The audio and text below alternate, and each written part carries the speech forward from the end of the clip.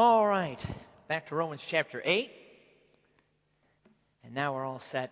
That cup of tea, for me a cup of water, but I'll get tea next.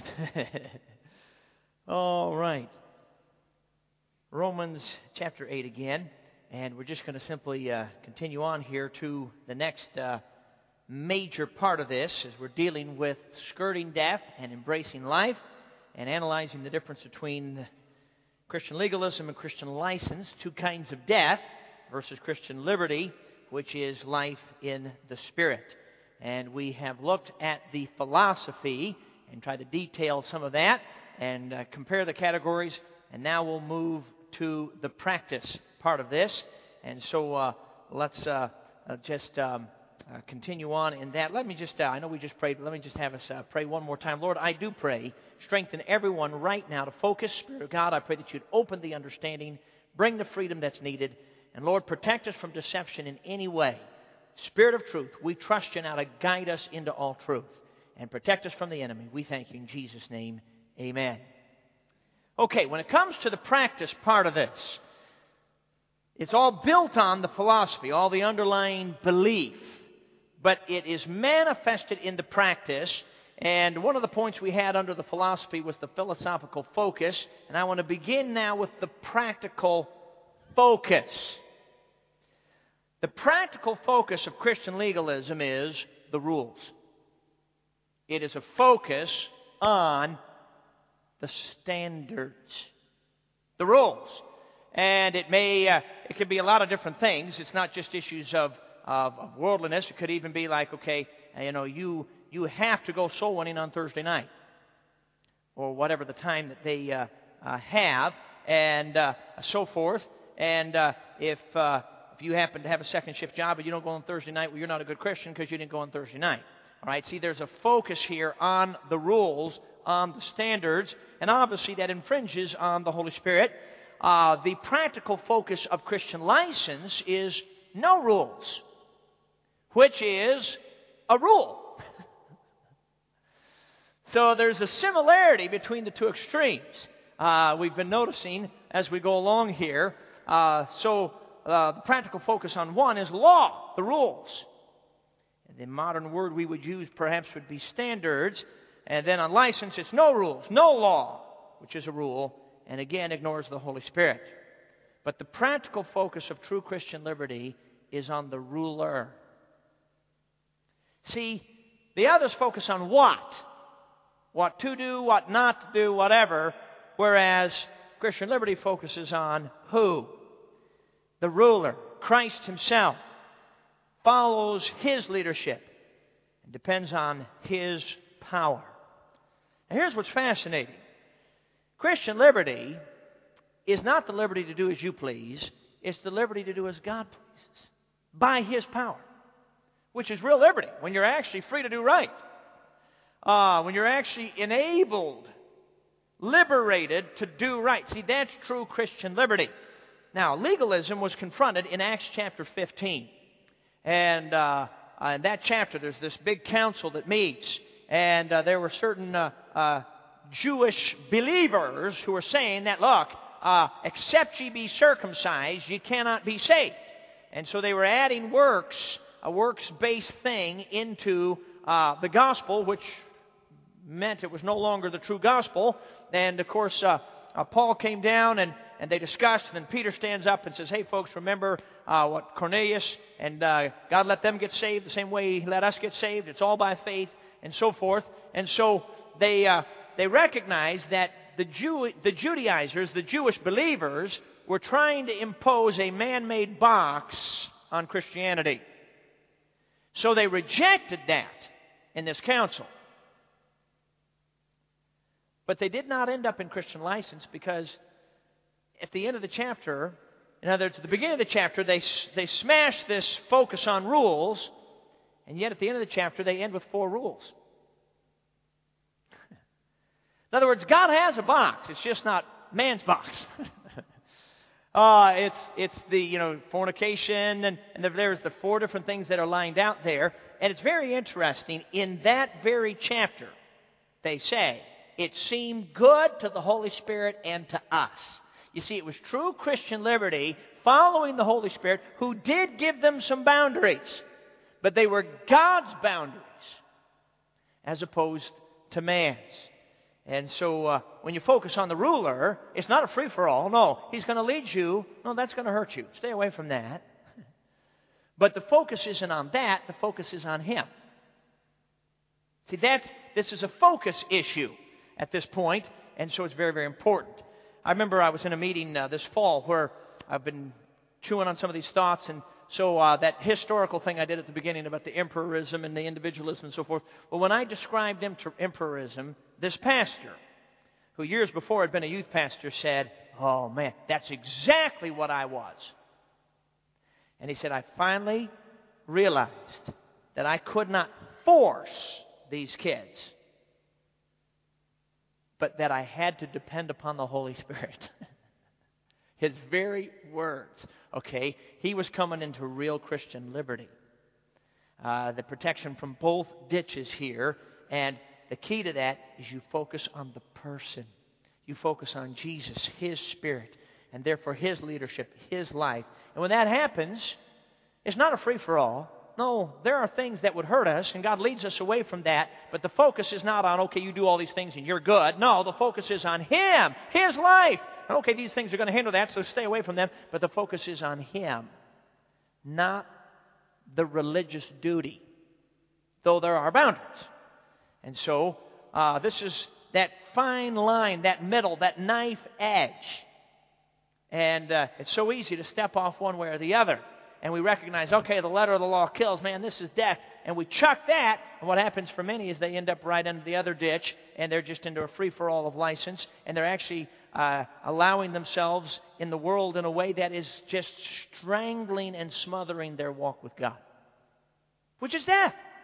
Both ditches are death. And it has been very interesting to me to watch over the years various families, families that I knew growing up and families that I've known in more recent years. And in some cases, when the kids were small, everybody looked great. Man, everything was in order.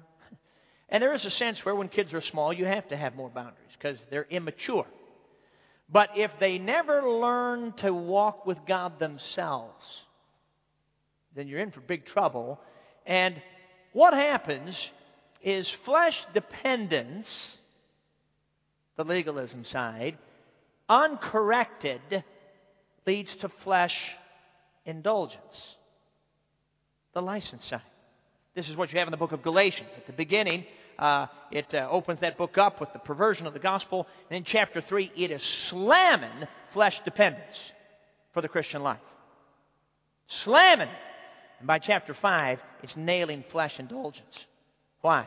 Because it says, only use not liberty for an occasion to the flesh. You see, what happens is people recognize the legalism, they deal with that, and if they're not careful, they end up right up over here in license. And what I've seen people who had all these rules and all these standards, and they had that focus rather than the focus on Jesus. And they all look good, but as the kids are getting older, there's all sorts of explosions taking place, and there's all sorts of conflict and tension, and they don't have the life of the Spirit. And finally they're saying, well, forget this isn't working, and they chuck it all, and they go right into license. And there's some, I have faces coming to my mind right now. These kids were pristine as elementary school students. And today, you would not know they're saved by what they practice. I think many of them actually are saved.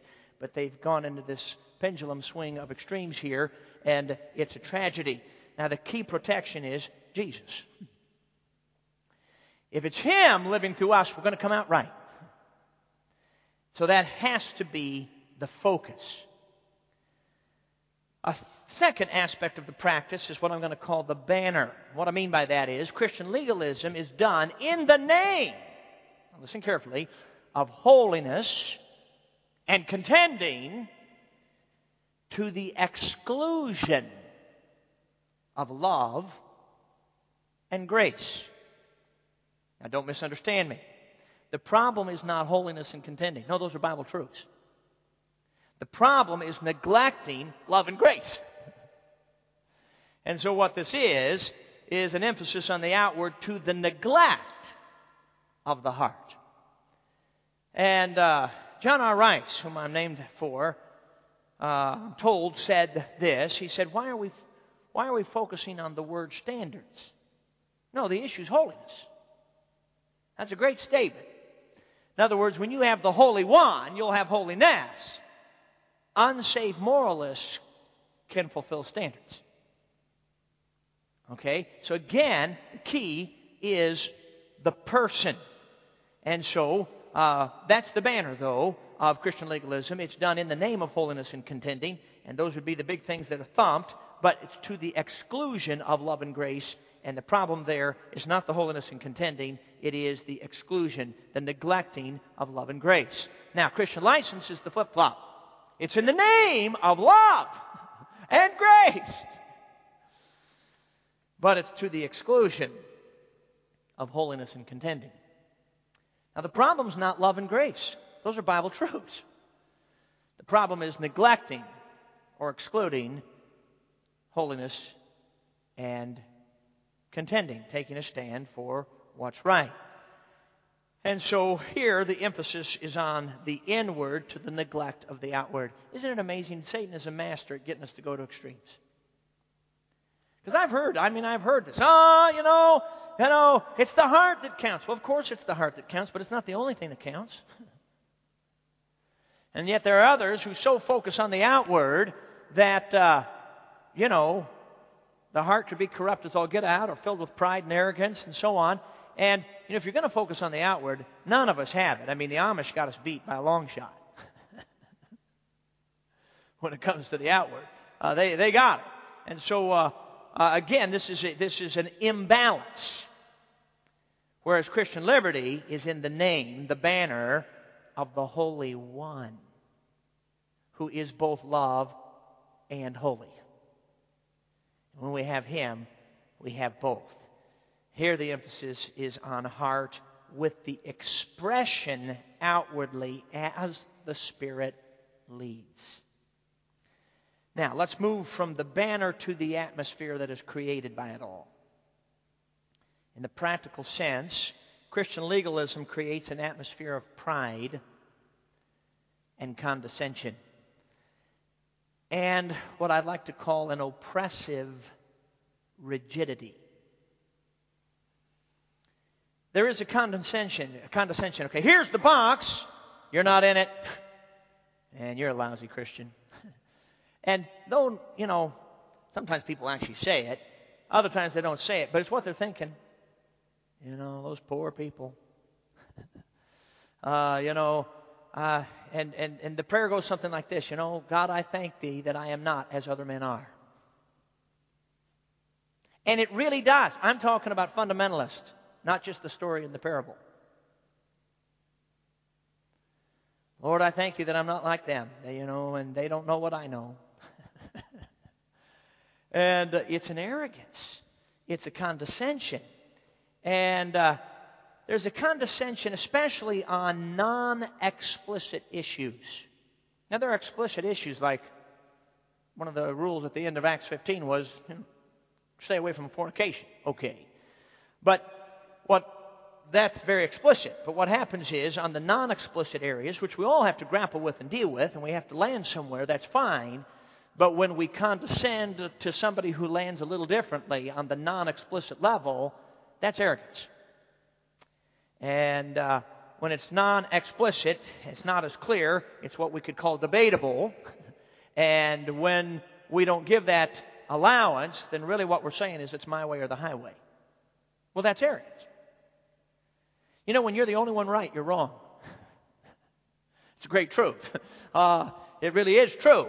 And so what happens is there's an unreasonable control that produces this oppressive rigidity. And what happens is that it produces reactions to that. People saying, well, I can't measure up, and like we talked about, and they despair, and sometimes they leave.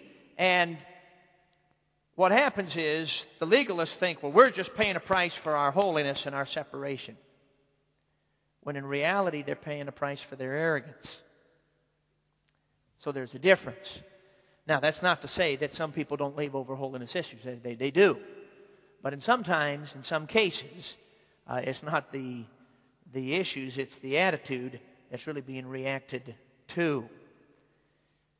There was a man named William Boardman who wrote a book in 1858 called The Higher Christian Life. It was really the beginning of the multitude of books on the Spirit-filled life that followed 50 years later.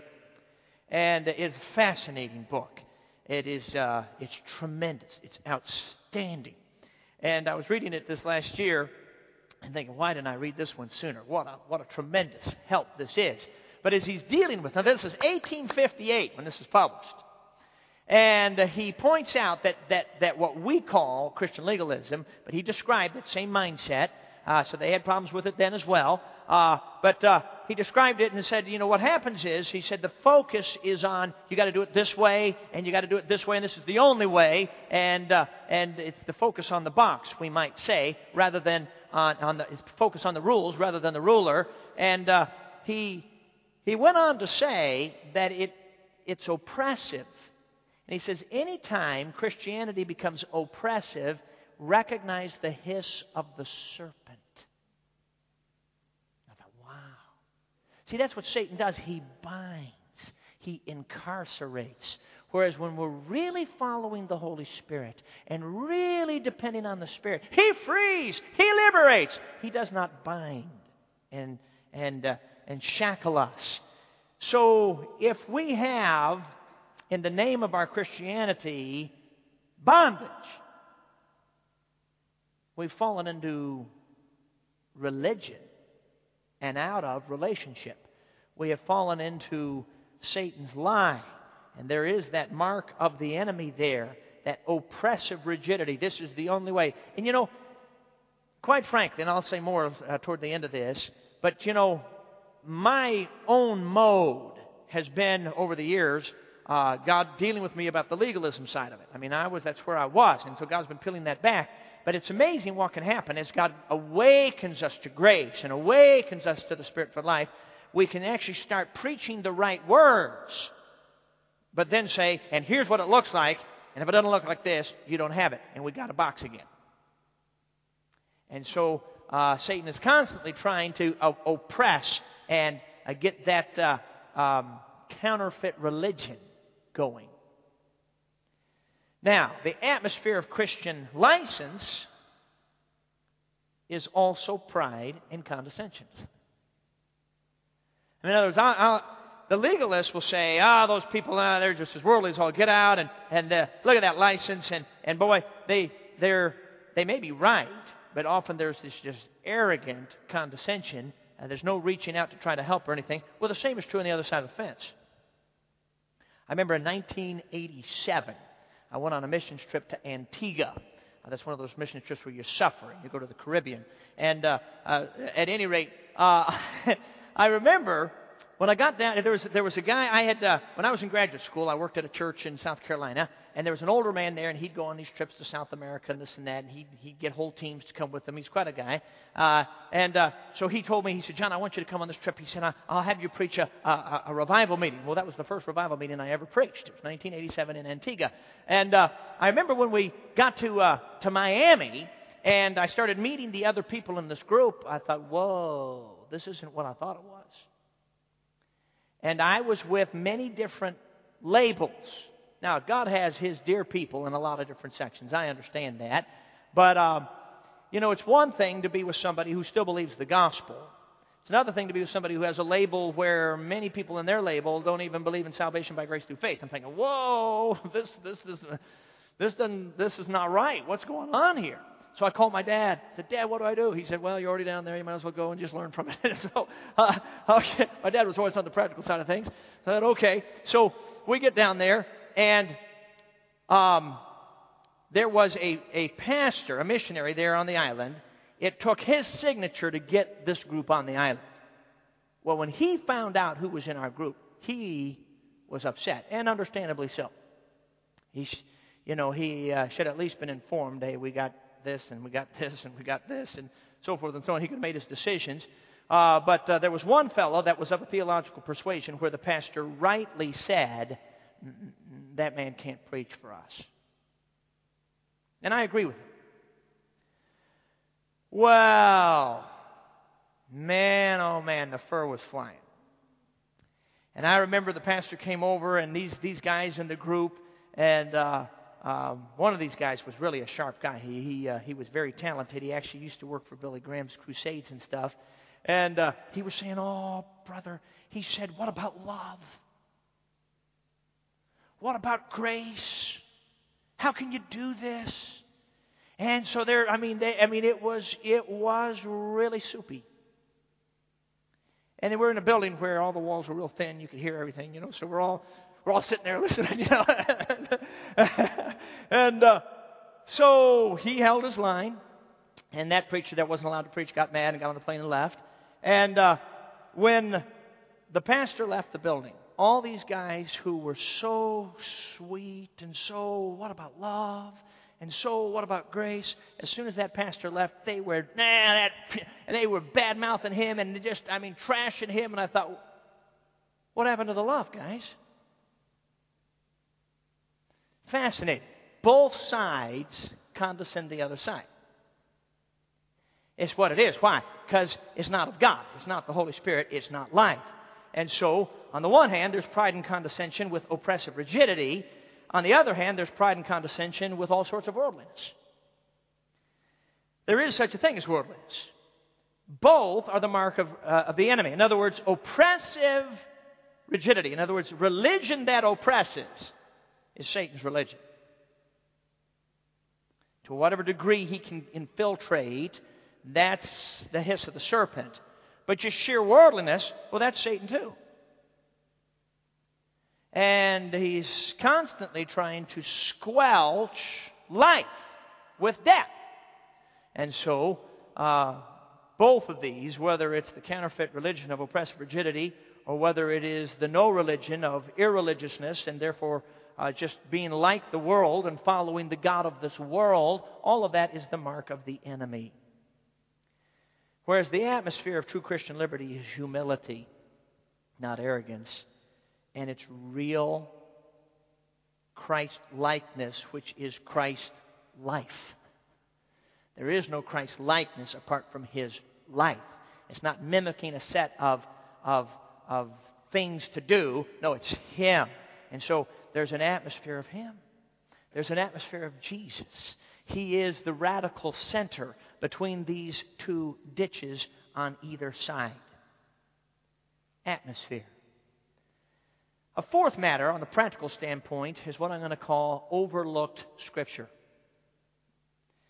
Christian legalists overlook the greatest commandment. Thou shalt love the Lord thy God. The first and greatest commandment. And the second, Jesus said in Matthew, is like unto it, thou shalt love thy neighbor as thyself. And so, amazingly, that's ignored. And it really is. You see, I remember when the free love of the hippie movement was going, and then you had fundamentalism over here, and you had evangelicalism over here, and fundamentalism was touting separation, and there is a Bible truth of that, and evangelicalism was touting love, and there is a truth of that, but each side was excluding the other side. So growing up, I remember thinking love was a bad word. That's the hippies in the world, and that's the neos in the theological world. And so, our antennas went up when somebody said, love. They're neo-evangelical. Well, love is actually in the Bible. And so, but so is holiness. The key to this, I'm telling you, is a person. Otherwise, we get it wrong. We end up in one ditch or the other. But there's a humility, there's a Christ-likeness when it's real. And what happens is, if we don't get there, then we have to overlook certain Scripture. So Deuteronomy 6:5, they're quoted by Jesus in Matthew 22, verses 38 through 40. That would be the first and second commandment, first and greatest commandment, and the second like unto it. 1 Corinthians 13 is another overlooked passage. That's the greatest Christian virtue. It's the passage that deals with love, and it says, and now abideth faith, hope, and love, but the greatest of these is love. But that is overlooked if you're on the legalism side of it. That passage is not one you preach on. You might preach on love, but you don't ever preach on verse 13, the greatest of these is love. And so on. Another passage that is ignored is John 13:35, which is the greatest mark of discipleship. By this shall all men know that ye are my disciples, if ye have love one to another. Wow. The greatest commandment, the greatest Christian virtue, the greatest mark of discipleship, and they're all ignored. Amazing. And they really are. I mean, I ignored them for years on purpose because they didn't fit in to my box. And so on. How about John 15, verses 9 through 15 and verse 17? John 15, of course, the first 8 verses is the vine and the branches and abiding in Christ, and what a tremendous passage. And even when the Spirit-filled life opened up, I mean, that passage just exploded. Oh, man, it was great. And then when I get to verse 9 and start talking about love, I would skip to verse 16, which talked about fruit again. And then I would ignore verse 17, which talked about love again. Because I didn't know how it fit in, to be honest with you. And so that part was ignored. It's just interesting how that goes. I'm just giving examples. There's others. John 17 is often ignored. Now, it can be misused. There's no doubt about it. But the Christian legalist would ignore John 17, where Jesus said that they all may be one. But Christian license people misuse that passage because they forget that it says, Jesus said that they all may be one as we are one. I in you, the Father, and you in me. Okay? Christian unity is in Christ. Period. The rest of it's fake. It's not just, okay, let's all be unified and let's not dicker and whatever. No, it's when we yield to Christ in us and us in Christ and trust Him, our unity is around Him. It's all one in Christ. And that's what's overlooked on the other side of the fence, but it's definitely overlooked on the legalism side. 1 Thessalonians chapter 3, verses 12 and 13, which talks about love, and the end is holiness. That one's often overlooked because of the love part. And others could be mentioned. On the Christian license side of the fence, the overlooked scriptures would include scriptures like Romans 12, 1 and 2. It's just ignored. Be not conformed to this world. Well, that doesn't fit into their paradigm of no rules. Now, you can create a box on that and go right into legalism on that. I understand that. But the truth is, it does say, be not conformed to this world, and it's got to mean something. It means it's possible to be conformed to this world, and it hinders our being transformed. So, it's ignored. 1 John 2, 15 through 17. Love not the world, neither the things that are in the world. If any man love the world, the love of the Father is not in him.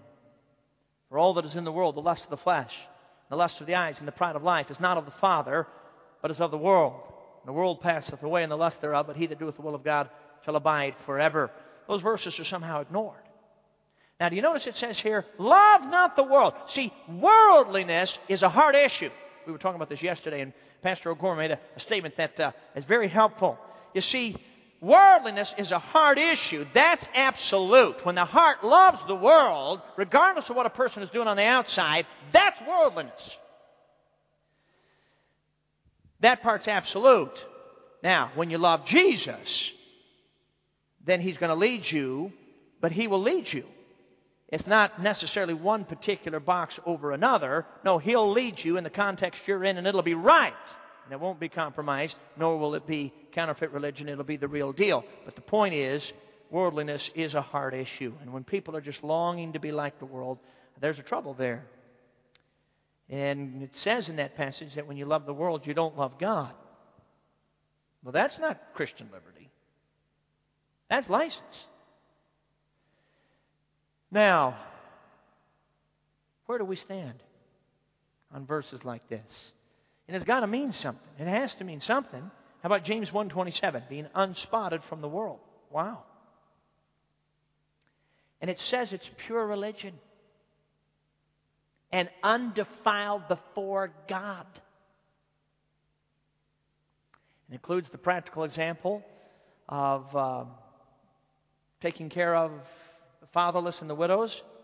But then it says, and to keep oneself unspotted from the world. See, when the Christians license people mock the person who's trying to stay from the world, they're missing that verse. Now, we don't want to get into the counterfeit religion of the box, but I'm telling you, I don't want the world either. keep oneself unspotted from the world. It's called pure religion. How about James 4:4? This one's ignored on the license side of the fence. Ye adulterers and adulteresses. This is strong language. Know ye not that friendship with the world is enmity, which means hostility, with God? Whosoever therefore shall be a friend of the world is the enemy of God. Wow, I don't want to be the enemy of God. But nor do I want to fall into Satan's trap of a counterfeit religion. See, there's your extremes here. And so license, in their effort to get away from the legalism, has to ignore verses like this. 1 Peter 1:14 through 16. Not fashioning yourself after the world, which means not being conformed to the world. Same word as Romans 12:2.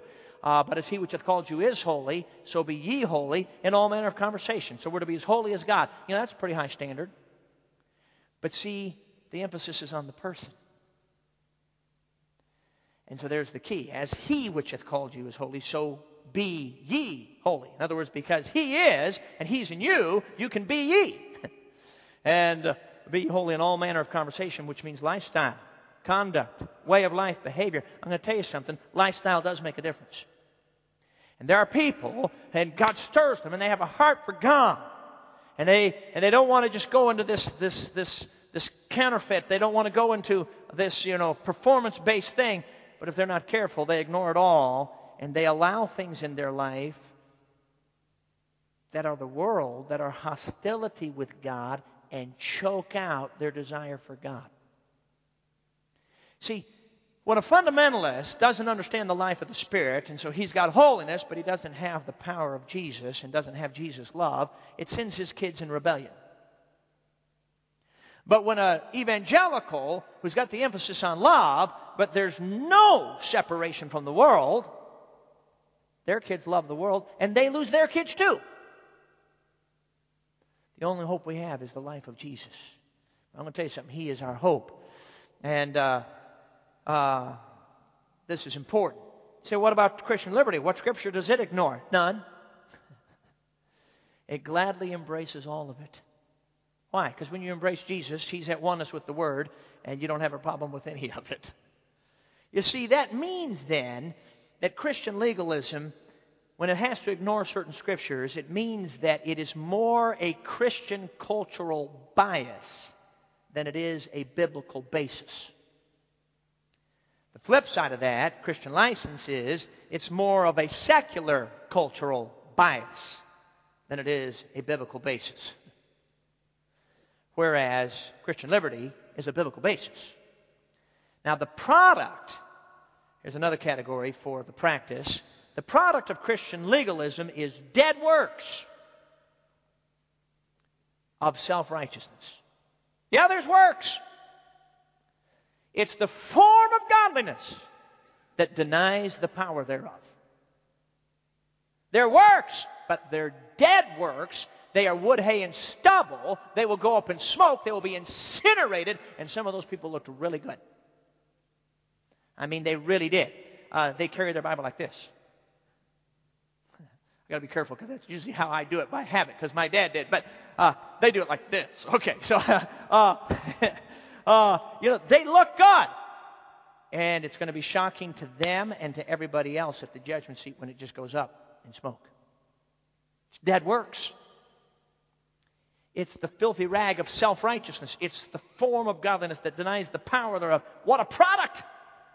It's no product at all. On the Christian license side of things, it's not dead works, it's evil works of unrighteousness. There's no form, and there's no power. You know, the very fact that it says you can have the form of godliness and deny the power thereof, it does mean there is a form. I mean, there are distinctions that God does want. Okay, there is a form, but what happens here is they toss it all, they have no form, and therefore they have no power either. And it's the evil works of unrighteousness. And let me just say this before we get to Christian liberty. Which of the two is worse, self-righteousness or unrighteousness? Both are bad.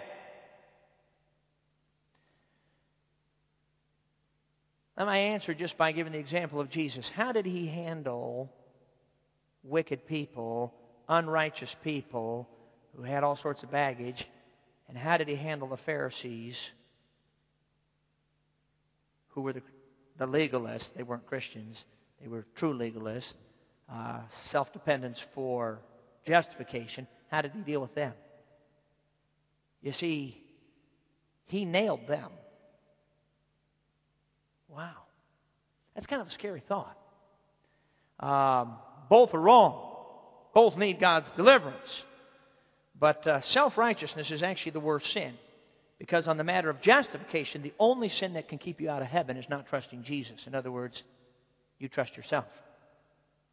It is the only sin that can keep a person out of heaven. And so you have an interesting thought there. Well, we don't want dead works of self-righteousness. We don't want evil works of unrighteousness. Rather, we want the product of Christian liberty, good works of true righteousness. You know, there's none good but one. And that is God, and He lives in us. And when He energizes what we do, those aren't dead works, those are good works. Because the good one is the one working them through our bodies. This is the form of godliness, energized by the power Himself.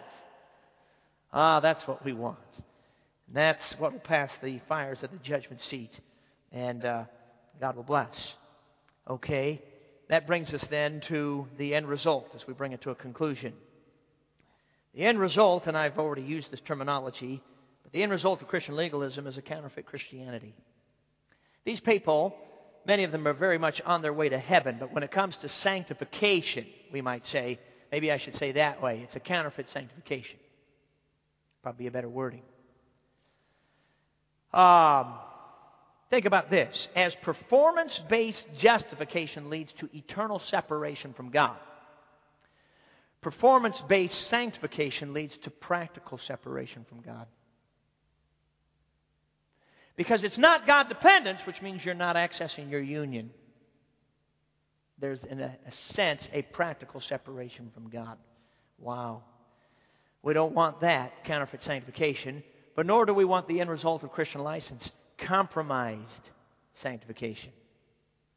And that's also separation from God in the practical sense. Why? Because Isaiah 59 says, God's hand is not shortened that it cannot save, deliver, neither is ear heavy that it cannot hear, but your sins have separated between you and your God.